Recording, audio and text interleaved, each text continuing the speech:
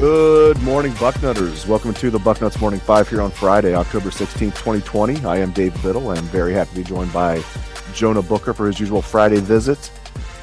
Jonah, I've been wondering all year who the starting safety would be. Ohio State's going to stick with the starting, the one high safety look. And based on Matt Barnes' comments the other day, the safeties coach, special teams coach, it sounds like Marcus Hooker, JBook, will be the starting safety and Josh Proctor will be the top backup. But it sounds like both guys are going to play a lot. I mean, do you agree that it sounds like Hooker is the starter? And just what are your overall thoughts on the safeties? Yeah, I agree. And based off what Barnes said, those guys have two different skill sets that really brings an element of diversity to the defense. When you look at Hooker, as Barnes said, he's more of a center fielder, plays more of the realm of his brother, where he's a ball hawk guy that can play on the back end and really cover a lot of ground, whereas the other kid, he will play down in the box there. I just think that what Ohio State wants to do and what they see in Hooker is a guy who can really cover a lot of ground, and that's what they need when you're going to play that one high safety, someone who can play hash mark to hash mark. So where are you at with Marcus Hooker? Are you obviously Malik was fantastic. We're not expecting Marcus is going to be that, at least not this year. And he's like maybe 4 inches shorter than his older brother, but they seem to really love him. Like, do you think he can have like a all Big Ten type? I'm not saying all American, but maybe an all Big Ten type season.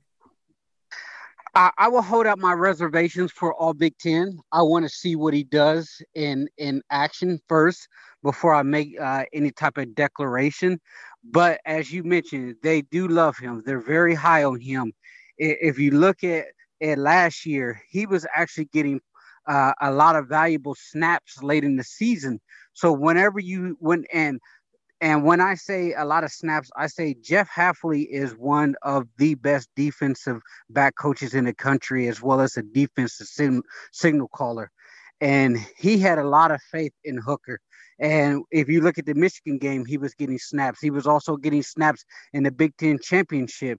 So that right there tells me a guy in Jeff Hafley who is an extremely well-versed and well-respected defensive coordinator in college football, now head coach, thought very highly of him. And I know that Kerry Combs coming in thought very highly of him. And the one thing that you have in Hooker is he has that fast twitch pop athleticism that you want from a guy on the back end, whereas Josh Proctor plays closer to the line of scrimmage. Not saying he's not athletic, but he has a different skill set where he's looking to drop the boom on somebody. Playing him in the box makes a lot more sense, especially when you look at his size. Trying to read between the lines of Coach Barnes's comments, it sounds like, and we've seen this, I mean, not that Hooker's not athletic. It seems like Proctor's probably the more talented of the two, but Hooker is more consistent. Like they mentioned, the one thing about, Coach Barnes was asked straight up, like, what's the one thing that Josh Proctor needs to do? He's like, be more consistent. You can barely get the question out. He's like, consistency. That's the biggest thing. So when I hear that, like, I basically think like Josh Proctor's probably has the higher ceiling. He just needs to bring it every day in practice. Yeah, and we've talked about this numerous times, and it's been on the boarding house, and before spring practices were canceled, that was kind of the storyline with Josh Proctor. Is he is a guy that is immensely talented, a guy that has the potential to be an all Big Ten type of player. He has that type of ceiling, but the problem is one, he always looks for the kill shot instead of making the surest sound tackle, and two, he has to play within the defense, play within the confines of the defense. And we saw numerous times last year where he was out of position. And once you're on the back end and you're out of position and you're starting to freelance, the moment that you do that, the opposing band's trumpets are in the air because it's 6. It's a touchdown, Dave. So you have to play within the defense, and you have to be disciplined. And if he can figure out how, and the thing is with him is you don't want to take his style of play away, because he is kind of that honey badger wild type, type of safety. But at the end of the day, he has to be consistent and he has to play within the defense. Switching gears, listen, man, I mean, defensive tackle depth is a huge problem. I love Tommy Togiai, and I'm hoping Antoine Jackson comes on as a fifth-year senior. I'm, optimistic about that. But, man, even if Tommy Togiai plays up to expectations and Antoine Jackson does come on, D-tackle depth is still a problem. I mean, this is a huge problem. Where are you at with the defensive tackle situation? And I'll just echo the same sentiments, that we have in the boarding house, and it's kind of the same echo chamber when it comes to the defensive tackle. Is people are nervous. They within the camp they're concerned about the depth there, and I would make the argument, and same was said in the boarding house, that Tommy Togiai is probably the second most important player on this football team behind Justin Fields, because the depth is not there. It is just not there. Now, not to say that they don't have talent, because they do, but what you're looking at is a lot of young, raw guys with not a lot of game experience. And I would say some guys who are not really strong enough right now. They still need a couple more years in the strength and conditioning program, but it is a legitimate concern. And you better believe that defense or offenses will target them. They will try to run the ball on that front, because you cannot have Antoine Jackson and Tommy playing 70, 80, 90 snaps a game. They had to have some form of rotation. That's what makes those guys play at a high level, because they're fresh. And so we're going to need some of those younger guys to step up. I mean, the wild card in all of this is they have to get Taron Vincent back. Like, not having a former 5-star guy getting any meaningful snaps at this time in his career is brutal. It's brutal. They really need to get him healthy and get him back. And I'm not even asking for this guy to be playing at a Big Ten level. We just need valuable reps from him. This freshman wide receiver class is special, and we know it. Jackson Smith-Njigba, G. Scott Jr., Julian Fleming, Mookie Cooper, and they're all going to play a lot on offense this year. I think Jackson Smith and G. Scott are going to play the most. And what's interesting, talking to, I wrote a story about this, talking to Coach Barnes earlier this week.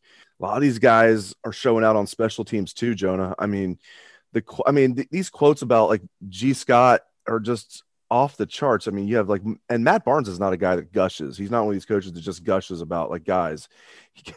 Quote, G. Scott is the toughest young wide receiver I've ever seen. End quote. And he's also talking about he's explosive on the outside and can do other things, but he basically says he's like a linebacker playing wide receiver as a true freshman. I mean, saying this wide receiver class is special is an understatement. I'm just so excited about these guys, Jonah. Yeah, and G's guy, he's a freak when you look at his body type. And the thing that you really have to like about him is he's a humble kid. His dad is very humble when it comes to making sure that he's doing the ins and out of trying to be the best college football player that he can be. And he came into the program a very mature kid. You could just see the way he carried himself off the field.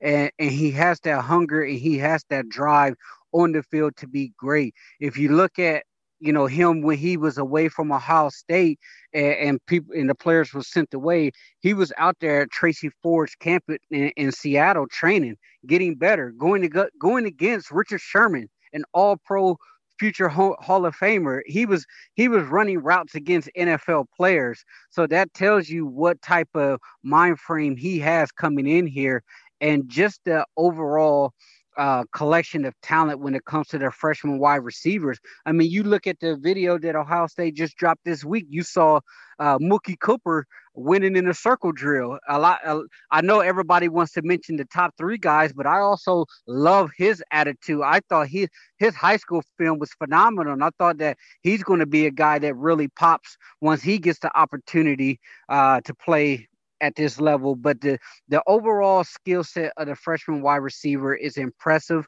It's ahead of the curve, because these guys have played a lot of football. The thing that you look at as far as skill position guys nowadays is they're all playing in these 7-on-7 circuits. They're all playing a lot of these All-American Bowls, and when they come in, they're coming in very mature. And a lot of these guys are ready to play right now. And I will I will take Brian Hartline's word for it. He doesn't care if you're a freshman or if you're a senior.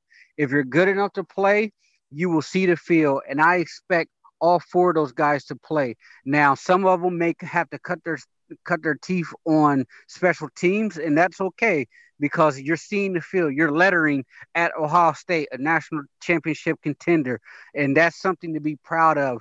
But I do think they will see the field. It's just going to be fun to see which guy really pulls himself away from the pack because the talent is so close. It's just going to be a situation on who shows out come game day. We're only 8 days away from game day, which is tremendous to say. Let's look at that Ohio State-Nebraska matchup to end the show here. High noon, October 24th, the season opener. It's going to be great. I don't know if the line is out yet. I don't think it is. I imagine the Buckeyes will be favored by something like 24.5. Maybe I'm being conservative there, but just your initial thoughts on the opener 8 days away from now. Yeah, I actually think it's going to be a much higher spread, Dave. I think you're probably they're going to probably set it closer to 30 or so. That's how much Ohio State is favored in the positive light in the odds makers' eyes. And I've been listening to a lot of betting podcasts, and they're biting at the mouth just to see Ohio State back on the field because they think that this team could have a special run here. And you look at Nebraska. I hate that Nebraska's the first game out to shoot because those guys help get the football season reinstated. And if it wasn't from Nebraska and Ohio State doing the dirty work behind the scenes, I don't think there would be Big Ten football, at least not starting October 24th. So it's unfortunate that we have to play Nebraska out the gates, but I look for Ohio State to roll here.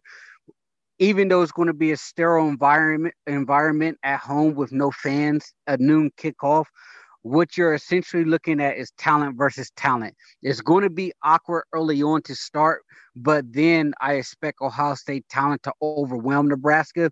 I just don't think Nebraska is ready up front. Scott Frost is still building that program.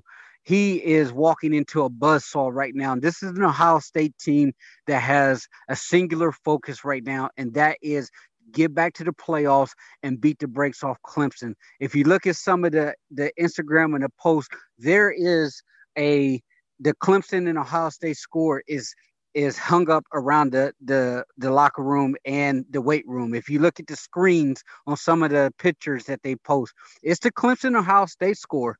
And not to say that Ohio State is overlooking any of their opponents because they're not, but I think this is an Ohio State team that's coming into this season guns blazing because at one point it didn't look like they were going to play, and now they have their shot. And I truly believe with Justin Field captaining the ship, this Ohio State team will be on the mission. And they are not going to throw away their shot. Great stuff as always from Jonah Booker. Really appreciate it, JBook. And thank you to all the listeners out there for tuning in to the show. Hope everyone has a great day and a great weekend. Have a great one, Bucknutters.